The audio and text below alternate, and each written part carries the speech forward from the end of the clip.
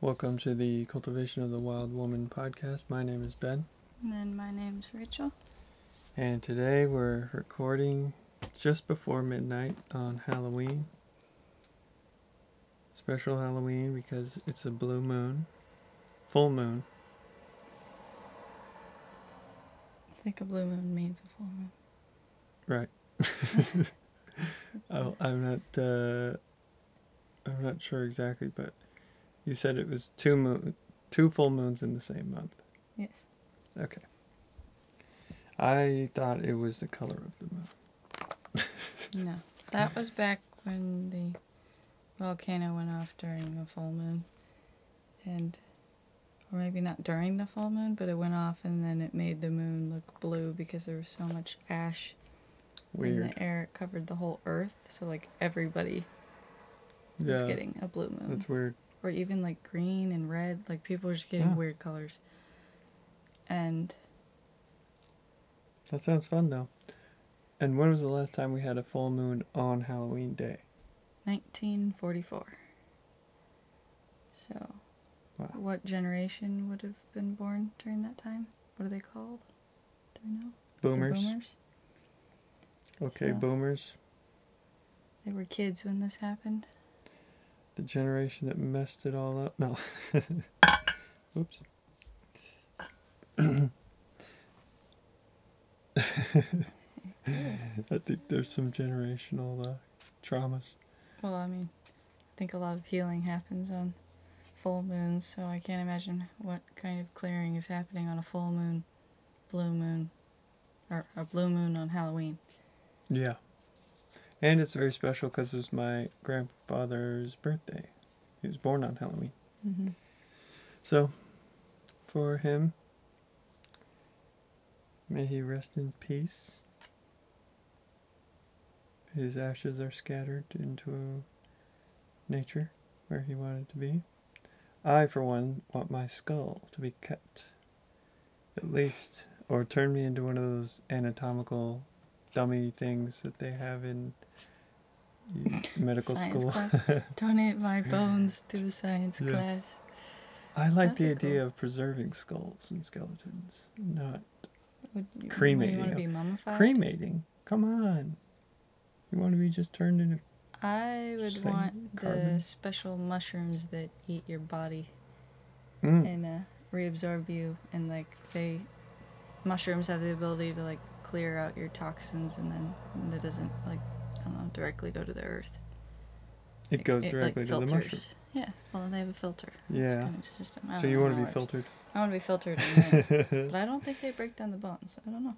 You want organic filtration mushrooms? Yes. All right, well. Happy Halloween. Yes. And today is the second to last chapter of Women Who Run with the Wolves. So we are getting very close. Very, very, very close. The feeling of finishing a nice long book is amazing. Because this book is nearly 500 pages. My copy of the big text copy is 500 pages-ish, nearly. So I think that's a big accomplishment for a book. That's well, a and book. it's not even necessarily the page and count that makes it long. It's more of actually a deep book. Yeah, there's the depth of stories the ideas and analysis. So yeah, some books where you're reading and you read a whole chapter and you barely had to think.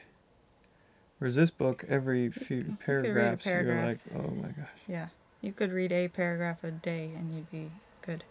Yeah. So this chapter is quite nice because I think it's only 5-ish pages.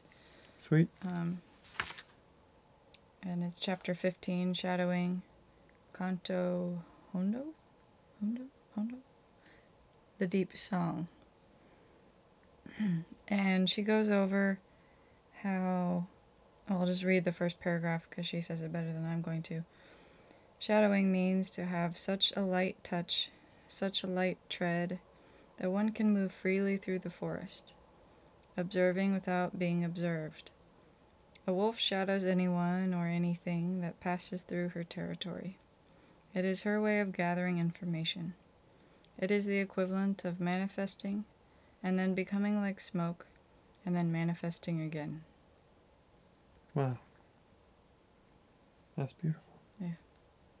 Told you she'd say that. Good. So the wild woman has been shadowing human women for years. Now we see a glimpse of her, now she is invisible again.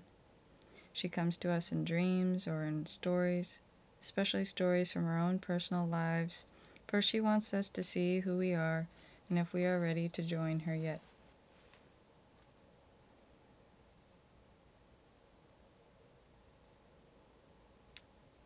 She goes on to say, we are meant to be permanent residents, not just as tourists in her territory, for we are derived from that land.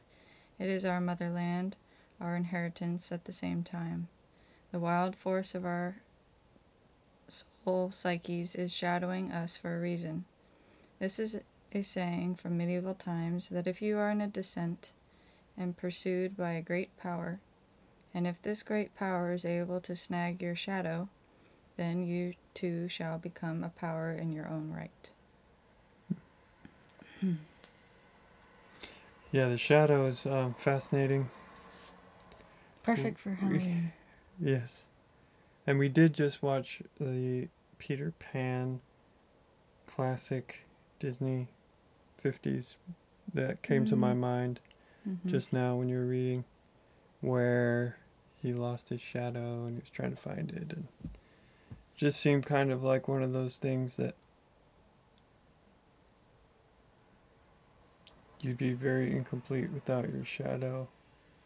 And most people try to lose their shadow and they don't want one. Because I think of the shadow in the Jungian context, where it's like all the things that you deny about yourself or are that are within you but that aren't socially acceptable. And so you kind of try to you get scared from those things, and then you're kind of half a human. And it sounds like I like where she says that uh she wants to see who we are. She comes to us in dreams and stories, especially stories from our own personal lives, for she wants to see who we are. And I love that because to me it's all about finding more um, like the wolf when the she wolf follows anything in her territory, she's doing it to gather information. She says it's her way of gathering information. And I like that it's about knowledge, it's about understanding. It's about like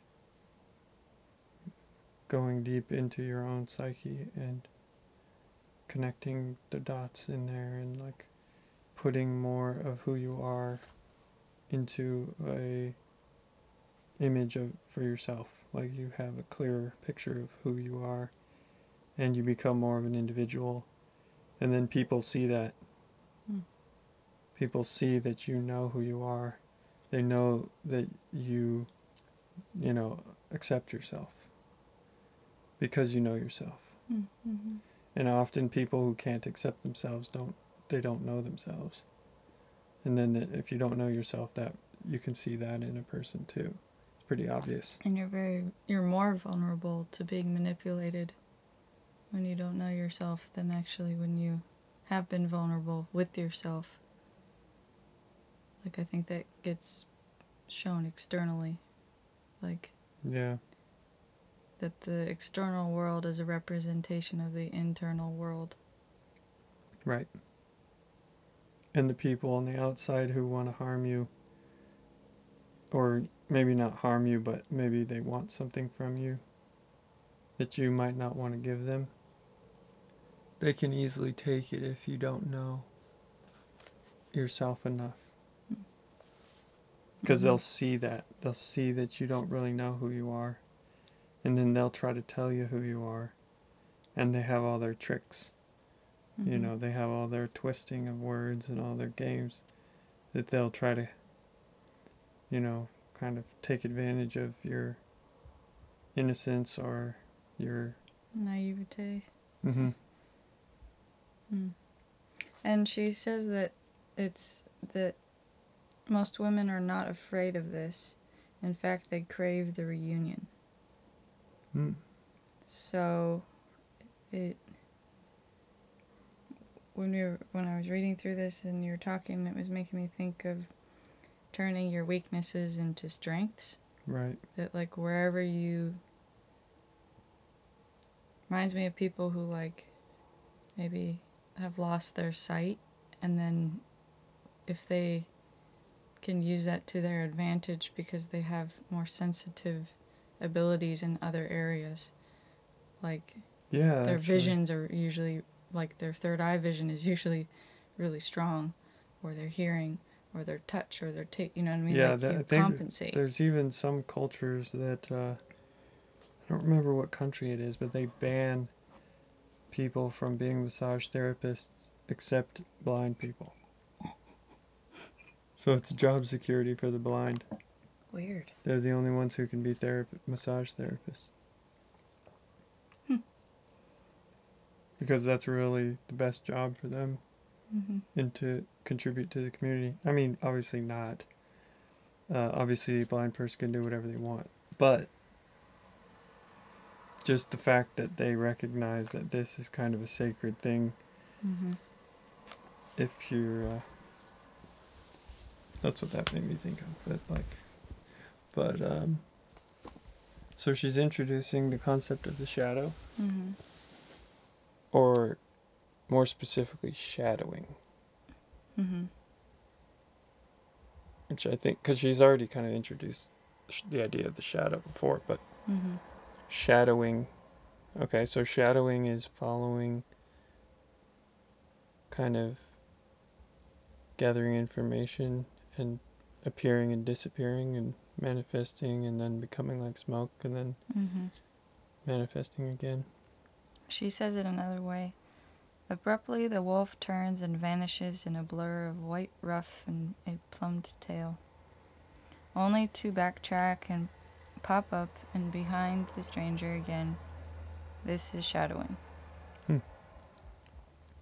So, some good visual, because that's Yeah. how, like, if you ever kind of followed by even a cat, right?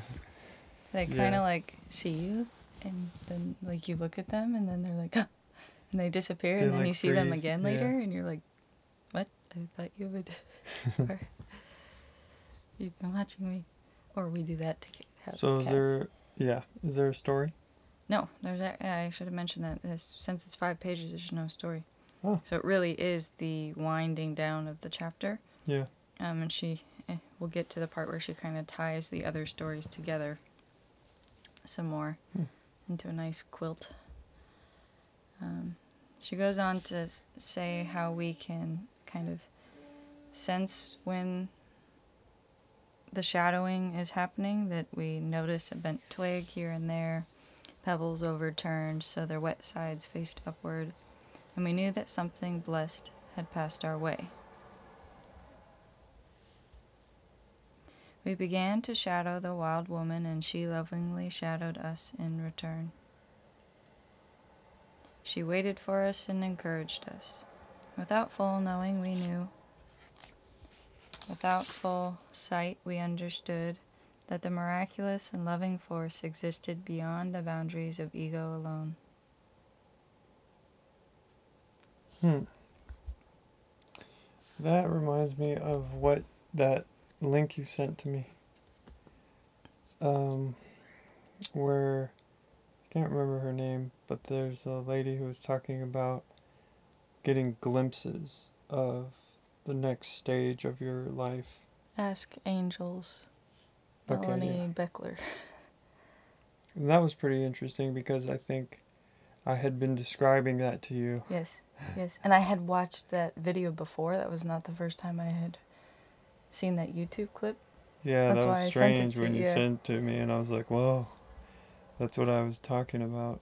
And I feel like the same energy with this shadowing. Mm-hmm.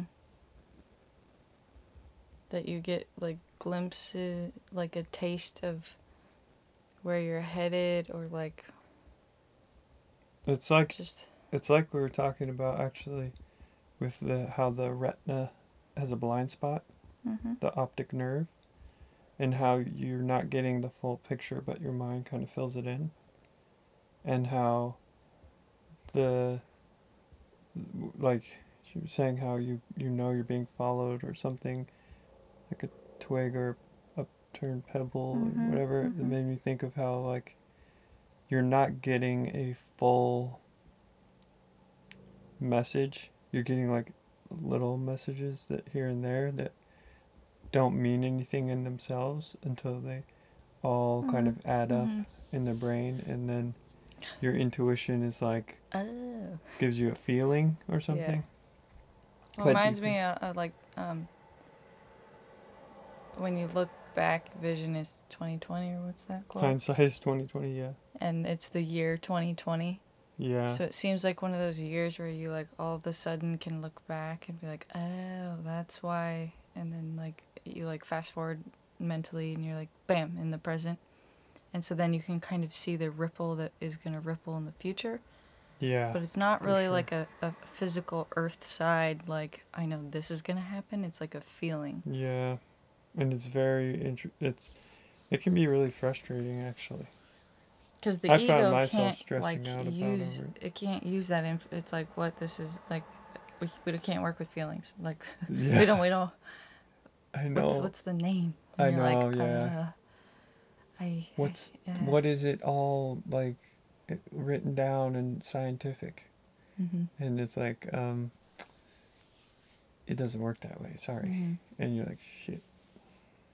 It's It's calling on you to have faith and trust and hope and going with your intuition and your instincts and mm, like trying to empty your mind of words and other people's ideas. And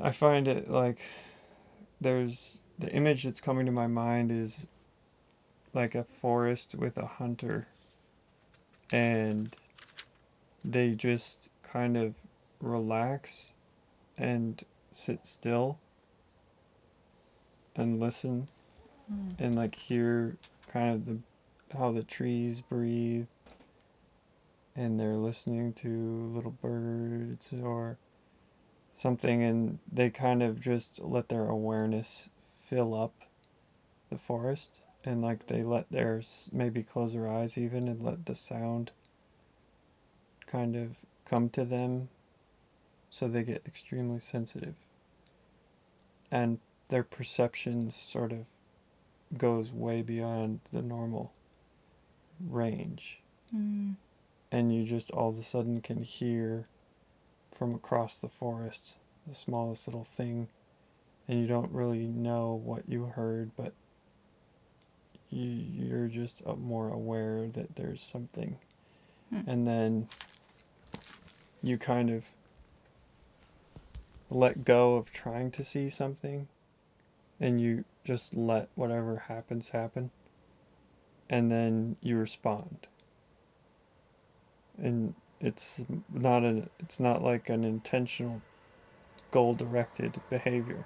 mm-hmm, It's just allowing everything to happen and unfold, and then you're not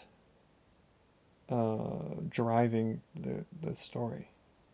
You're just letting the story happen, and then when the right moment comes for you to respond, you pull the arrow out and mm, string the bow and take the shot, and then. But you can't force it, right? You can't force the deer to walk into sight when you need yeah. it to. That's making your vision is making me think of how the brain works, right? If you're using meditation as a tool in the external world, how it'll impact the internal is that it'll push by listening and like I saw my aura like expanding if you're doing that kind of meditation, and you're able to get like your brain's map of the area bigger and bigger and bigger, and then it would kind of spread in the brain, and you Mm-hmm. would be able to shine light on all the places because you're not just kind of stuck with a little flashlight only like in that little corner that you always get stuck in, or that like spiraling Yeah. of like thoughts. Like the things I've noticed with like all the therapy self-help books is there's always like rewiring and the neuroplasticity of like getting new mantras and getting new habits and anything to kind of like build a new tunnel Yeah. to push the, and in yoga or any movement practice you're pushing the fluid in the brain and the energy in the through the neurons to different tracks, and in fact as many tracks as like you're trying to get it balanced and cohesive, and not like the dopamine brain. Like I'm thinking of Right. Right. serotonin, like you want balance, You want stable. connection across the brain, and you want connection from the top of the brain to the bottom of the brain. And so Mm-hmm. you're trying to get this. You're trying to get your brain stem and your prefrontal cortex, which is kind of responsible for emotions and goal-directed thinking and all that. Mm-hmm. But you're try to get that prefrontal cortex part of your brain synced up with the brain stem, even into the spine, where you're fully. The best image I have is when I'm dancing, and the music. I get into this mode where the music is driving my body, Mm-hmm. and I'm not making any conscious decisions about my movements. But it's incredibly like the movements are you from the outside. It probably looks like I'm thinking about what I'm doing, right? Because the Mm-hmm. movements. How can you move your arms so big and so precise, or move your whole limbs and do all these very looks like it has to be conscious, but it's actually unconscious. Same thing with like speaking in tongues. It's this unconscious expression, and it can And be we've been driven by. talking about that recently, that like it's important to have practices that you can go into that unconscious realm, and that usually means you need to master Mm, the tool right, that will get you to that place. right. So if you're a runner, you master your breathing and your leg strength and your endurance. Rhythm, If your in your pace. rhythm and all these things. And Yeah, if you're an artist, your brushes and your paint supplies and your papers and like your ability to just channel basically is building that muscle of channeling whatever yeah. you need to, because I find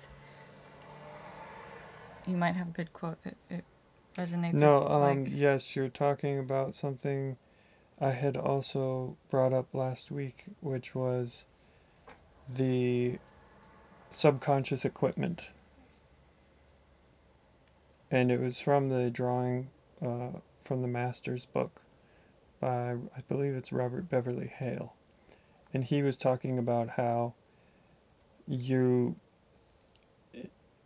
drawing is a skill that requires you to do multiple things at once mm-hmm, and to think about multiple things at once.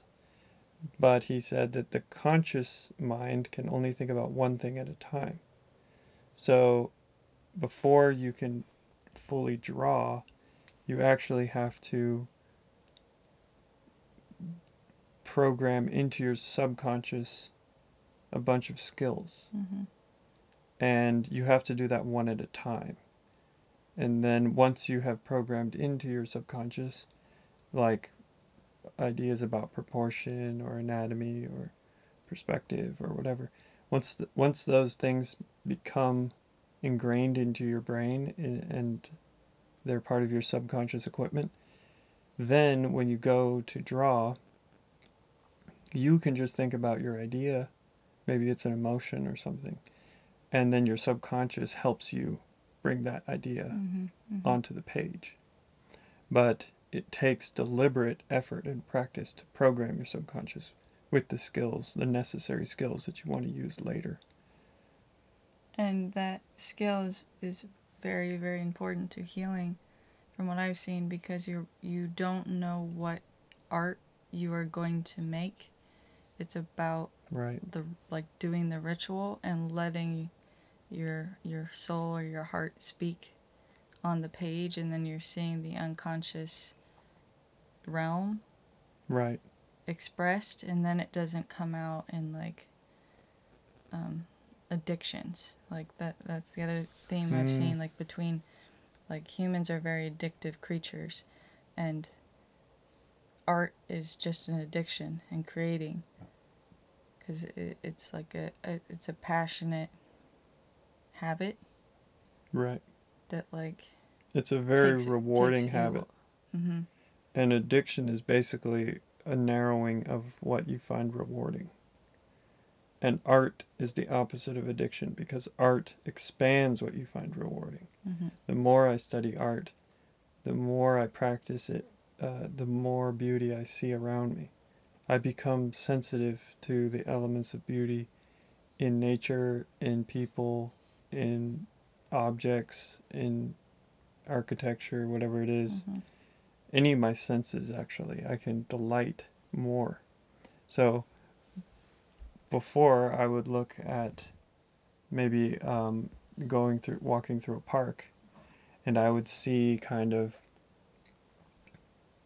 the I'd be paying attention to certain things. But now when I walk through a park, after so many years of doing photography, I see beautiful landscapes, I see beautiful compositions Mm-hmm. that I wouldn't be sensitive to if I hadn't been studying art, or at least practicing art. So to me, part of what makes art so healing is that it helps you see more beauty, and it makes more of your life rewarding. It makes more of life itself rewarding. Mm-hmm. Mm-hmm. Whereas an addiction says, no, everything sucks except this one thing. Everything sucks except alcohol. Everything sucks except uh, heroin. Everything sucks except sexting or whatever it is. So everything else is kind of boring and unstimulating, and the only thing that gets me off is this one thing, and it keeps narrowing what you find interesting and what keeps narrowing Mm-hmm. what you find beautiful, to the point where you're kind of obsessed with only one experience.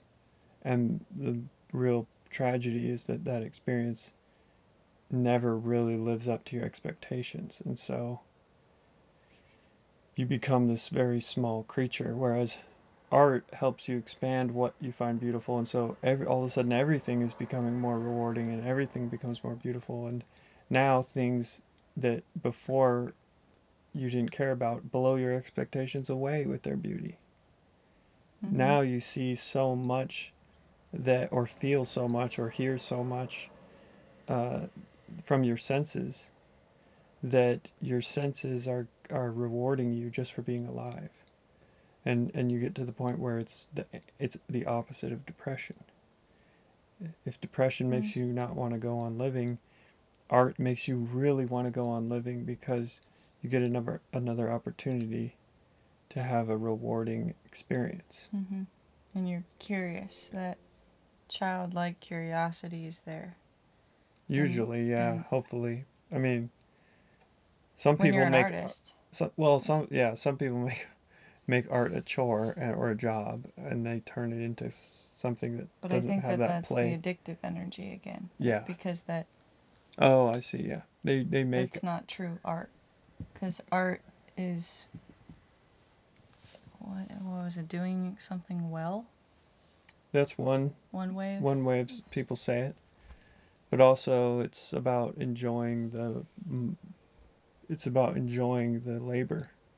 Yeah, To I me, guess well is too objective you could do something to. well, but you might hate what you're doing while you're doing it. Yeah. But you'll do it well, right? But you won't do it really well. Like the people who have always inspired me the most enjoyed the labor, and that was what allowed them. I think we talked about this before, but let's say you go to a job, and I mean, we've all had this experience where you go and you're doing a job because obviously you need to support yourself. So you go and you do this job, but you didn't like what you were doing or you didn't enjoy what you were doing. And so as soon as your work day is done, you try to go home or go out or do something to obliterate the last 8 hours of your day from your memory. And or on Friday nights, you just spend the whole weekend. You start on Friday night and you spend the whole weekend drinking, and you're trying to forget all the time you spent doing that job that you didn't really like. Whereas an artist or a creative professional who actually enjoys the labor, they're not trying to forget any part of their life. They cherish all the moments of their day. They don't try to forget the experience they just had painting. They try to relive it again. They Mm-hmm. savor it. They love feeling the same feelings that they get every time they open their paintbrush box or set up a canvas or whatever it is. Um, get on their computer and open up their sound mixer or edit a film or pick up a camera. They enjoy the experience and they want to they like it. It's like Mm-hmm. it's about connecting to that part of themselves. And when you can find something when you can find something that you enjoy the labor, it turns your life into a unified experience. Mm-hmm. If you don't enjoy the labor, you go through this cycle of caffeinating yourself because caffeine creates cortisol and adrenaline, which is basically what gives you energy to perform this task that you hate. So you need caffeine and you need sugar because sugar releases serotonin, which is an antidepressant. So you're depressed and you're unmotivated. So you need caffeine for motivation and sugar for antidepression. Then that gets you through the morning. By noon, you need more sugar and probably more caffeine. And you're running, America has done this to ourselves where we're demotivated and we're depressed, and caffeine keeps us motivated. It's a pseudo motivation though, because it's a Mm-hmm. chemical dependency. And as soon as you don't have the caffeine, you can't get anything done. Your brain won't Mm-hmm. even work properly. You won't go to that space where you need to do to perform what you're doing. And I understand people are just trying to make their lives work. And I don't think it's individuals' fault. I think it's a cultural issue because we don't teach this in school that you're supposed to find the labor that you enjoy for its own It's sake. no one. It's hard to do it when we can't monkey see, monkey do. We don't have a lot of Well, artists we're to. specifically teaching young people to think about money first Mm-hmm. instead of a vocation. A vocation is a calling. It's a vocal. It's a vocation. It's an inner calling, and it means that your tasks that you're going to be doing are intrinsically rewarding in and of themselves. And so you don't need a lot of money to do it because Mm. you find the labor rewarding.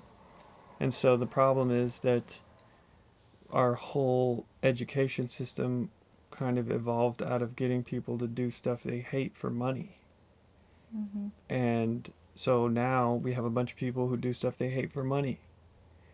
And they're all depressed and they're all drugged and they're just finding a way to survive in this Because they system, but it still doesn't. need that serotonin.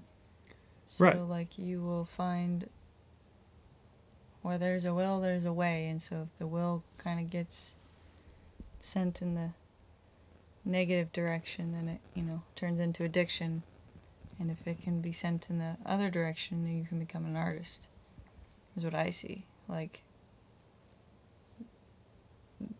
that desire for the feeling of union and connection and serotonin and oxytocin. Well, Like your brain will find it, and if it needs you'll to take as it with they say, you're looking for love in all the wrong places. mm. And we have a system that makes it that kind of happen for many young people, because this is one of the things that you will not intuit. There are some things that you can follow your intuition with, but sugar to a child blows your intuition out the water. Like, you will not. That's a hard drug. So sugar, caffeine, these are actually really hard drugs. And we have built a whole economy on them. Mm-hmm. And the problem with it, with what you were just talking about, made me think, okay, yeah, artists. People are like, well, we can't all be fucking artists. You're all just fucking uh, artsy fartsy or whatever. It's like there's this anti-artist energy Mm. that is mainly, I think, from people who would be great artists if they found what they really wanted to do, but Mm-hmm. they don't, so then they hate. But um, that that sentiment of, we can't all be artists, to me, that is always the kind of not understanding that you don't have to be a painter or a sculptor or a fine artist, or you don't have to be um, you don't have to be lazy, and you don't have to be crazy, and you don't have to be a sex addict to be an artist. Now, that is pretty common, but an artist, like you were saying, is doing something well. And like I added to that you're enjoying the labor. So to me, like my mom always told me, um, you can be a garbage man, just do it well. And that stuck with me because Mm-hmm. it's not about what you're doing that makes you an artist. It's about how you do it. Yep. It's not How what do you you do. feel about it? How are you what's your attitude as you perform this task? Mm. And everyone can have an artist's attitude toward the labor of their day. Everyone can. And sometimes it's not about finding the right perfect job for you, but just maybe accepting that you have to do what you have to do, and whether you have a good or bad attitude about it is going to have, pretty profound effect on your entire life. Mm-hmm. Like, your attitude becomes a habit too. Your attitude is not separate from your behavior. Like, your attitude is a behavior, and it is a choice. And I could have been a garbage man who loved it, or I could have been a garbage man who hated it. I would have been doing the same thing, but the attitude I brought to that labor is what is important, I think. Mm. And it's really difficult to get through to people because they're sugar addicts and they're caffeine addicts, and um, we failed them. We really, really failed them. We failed a lot of people. I think we failed most people, actually, right now in our country. I mean, I think we failed the children um, for the last, probably over 100 years of abusing and mistreating our children, and struggling through all the bullshit that comes from that. All the abusive parents because they were abused. It's just we're at a Generational very, trauma. yeah, we have to like, just talking about this on Halloween. Like, this book is so important. It's not. It can't. We can't go on. We can't keep doing what we're doing in terms of. Mm. Definition of insanity. doing something over and over again and expecting a different result. Right. So if we keep eating sugar and Well- caffeine and expecting that we don't have adrenal fatigue, what? That's the recipe for adrenal fatigue. Mhm. Like that. But The it's cure it's isn't to not change and to. it's just too hard. It's it's so hard. I mean, I have a lot of family who are struggling with certain things, and it's easy to say, but it's next to impossible to do, you know. And it's like one of the hardest things. It's like, okay, we we're in a hole. We're in a deep hole culturally. And it's so easy to say, "Oh, you know how to get out of a hole? How? Climb out." But we've been digging It's it like, for a dude, while. we're in a deep hole, Deep, deep hole. and the sides are slippery and wet rock. And it's like, yeah, but it's you just climb out of the hole. You know, it's a simple answer. It's pretty straightforward, or in this case, straight up. And the only That's why thing, we gotta be creative. well, I think for like, us, it's just getting more like we're just seeing how we have to really put ourselves out there more, because people will only be able to heal when the people who are healing are willing to share. mm, mm-hmm. And if you find yourself on the healing side, then you really kind of have an obligation to share how you're doing it. Like if you find yourself, Ben, moving forward. You're just intuiting the rest of this chapter, so let's continue. Okay, yeah, Yes, sorry, I'm going. yes. You're digging in the hole. You're triggering me so. No, it's great. You haven't read the chapter, so I'm like, wow, you're just like, did you write the book? So she goes on to talk about dreams, saying that women across the world, your mother, my mother, you and I, your sister, your friend, our daughters, all the tribes of women not yet met, we all dream what is lost, what next must rise from the unconscious. We all dream the same dreams worldwide. We are never without the map. We are never without each other. We unite through our dreams. Dreams are compensatory. They provide a mirror into the deep unconscious, most often reflecting what is lost and what is yet needed for correction and balance. Through dreams, the unconscious constantly produces teaching images. So, like a fabled lost continent, the wild dreamland rises out of our sleeping bodies, rises steaming and streaming to create a sheltering motherland over all of us. This is the continent of our knowing. It is the land of our self.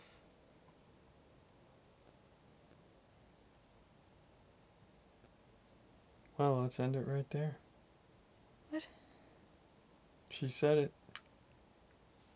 It's all there. We're close, Ben. Let me keep going. Oh, okay. Bonus content. No, we're saying the wild feminine is not only sustainable in all worlds, it sustains all worlds. She goes on to say about the word reclamation, and that it's derived from the old French reclaimer, meaning to call back the hawk which has been let fly. Yes, to cause something of the wild to return when it is called.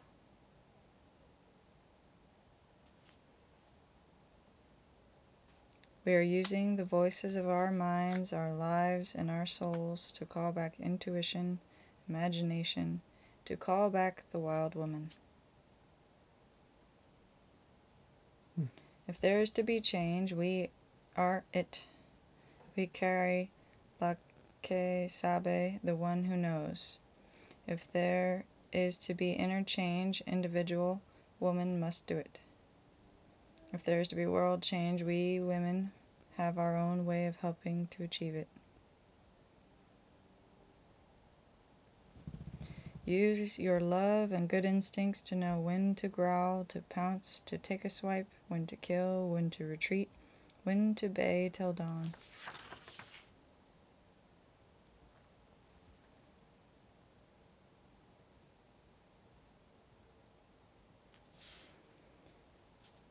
She must shake out her pelt, strut old pathways, assert her instinctual knowledge.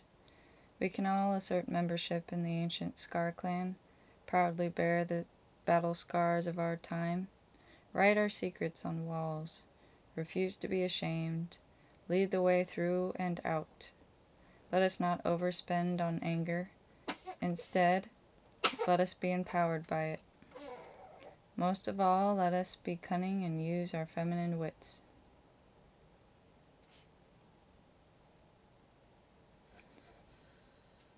Let us keep in mind that the best cannot and must not hide. Meditation, education, all the dream analysis, all the knowledge of God's green acre is of no value if one keeps it all to oneself or one's chosen few. So come out wherever you are, leave deep footprints because you can. Be the old woman in the rocking chair who rocks the idea until it becomes young again. Be the courageous and patient woman in the crescent moon bear who learns to see through illusion. Don't be distracted by burning matches and fantasies like the little match girl. Hold out till you find the ones you belong to, like the ugly duckling. Clear the creative river so Lorena can find what belongs to her. Like the handless maiden, let the enduring heart lead you through the forest. Like La Loba, collect the bones of lost valuables and sing them back to life. Forgive as much as you can, forget a little, and create a lot. What you do today influences your matrilineal lines in the future.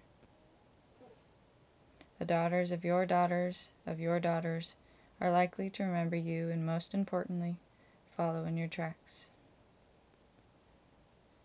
Wow. So what does this chapter mean to you? Can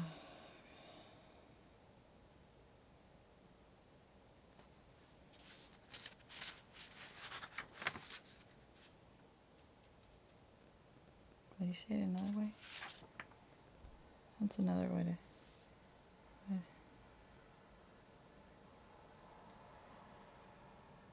If you have to take one thing from this chapter to kind of go forward with and think about more and keep chewing on, what kind of idea is popping into your head? I hear the word expression. That's the way out and through. Hmm.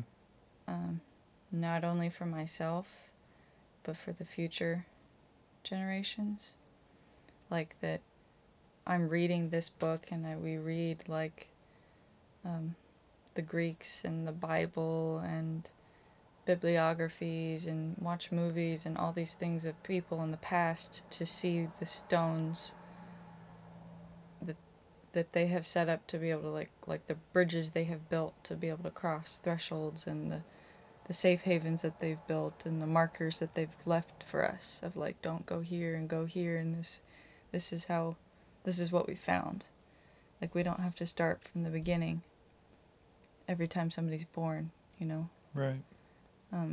I can help contribute to that serotonin that lives on, which is your legacy.